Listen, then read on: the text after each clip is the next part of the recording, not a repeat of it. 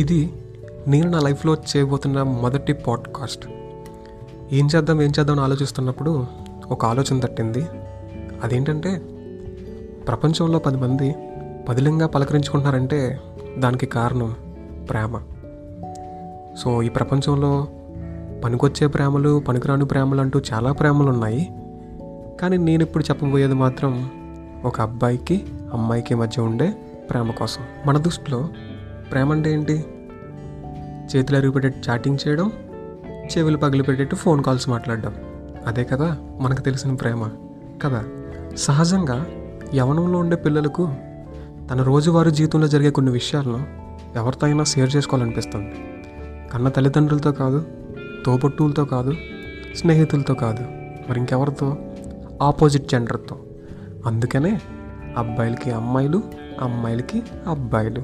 ఒక అబ్బాయి జీవితంలోకి అమ్మాయి రావాలన్నా, అమ్మాయి జీవితంలోకి అబ్బాయి వెళ్ళాలన్నా అక్కడ ఒక రిలేషన్ అంటూ ఒకటి ఉండాలి. స్నేహం ద్వారా కూడా వెళ్ళొచ్చు, కానీ ఫ్రెండ్షిప్ అంటే ఎవడు ఒప్పుకోడు. ఎందుకంటే ఫ్రెండ్షిప్లో లాభాలు చాలా తక్కువ ఉంటాయి. అందుకని ప్రేమ అని పేరు పెట్టి రిలేషన్ స్టార్ట్ చేస్తారనమాట. నువ్వంటే నాకు చాలా ఇష్టం, నువ్వు లేకపోతే నేను బ్రతకలేను అని ఎవడైనా అంటే, ఒకరోజు ఎర్లీ మార్నింగ్ లేచి ఆ లేచిన ఫేస్తో ఒక సెల్ఫీ తీసుకొని వాడికి పంపించు.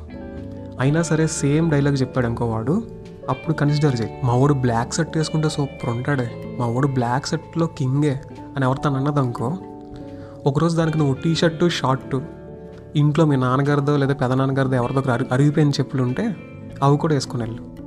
అప్పుడు కూడా అది సేమ్ డైలాగ్ చెప్పింది అనుకో, అప్పుడు దాన్ని కన్సిడర్ చేయి. చివరిగా నేను చెప్పొచ్చేది ఏంటంటే, యవన వయసులో మనం ఏదైతే ప్రేమ అని అనుకుంటామో అది ప్రేమ కాదు అని నా ఫీలింగ్. అర్థమైందా?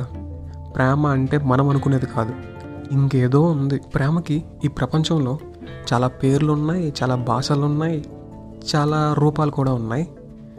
ఎన్నున్నా సరే ఒకటి మాత్రం చెప్తాను, గుర్తుపెట్టుకో. ప్రేమ అనేది ఎక్కడైనా, ఎలాగైనా, ఎవరితోనైనా పుట్టవచ్చు. So be careful.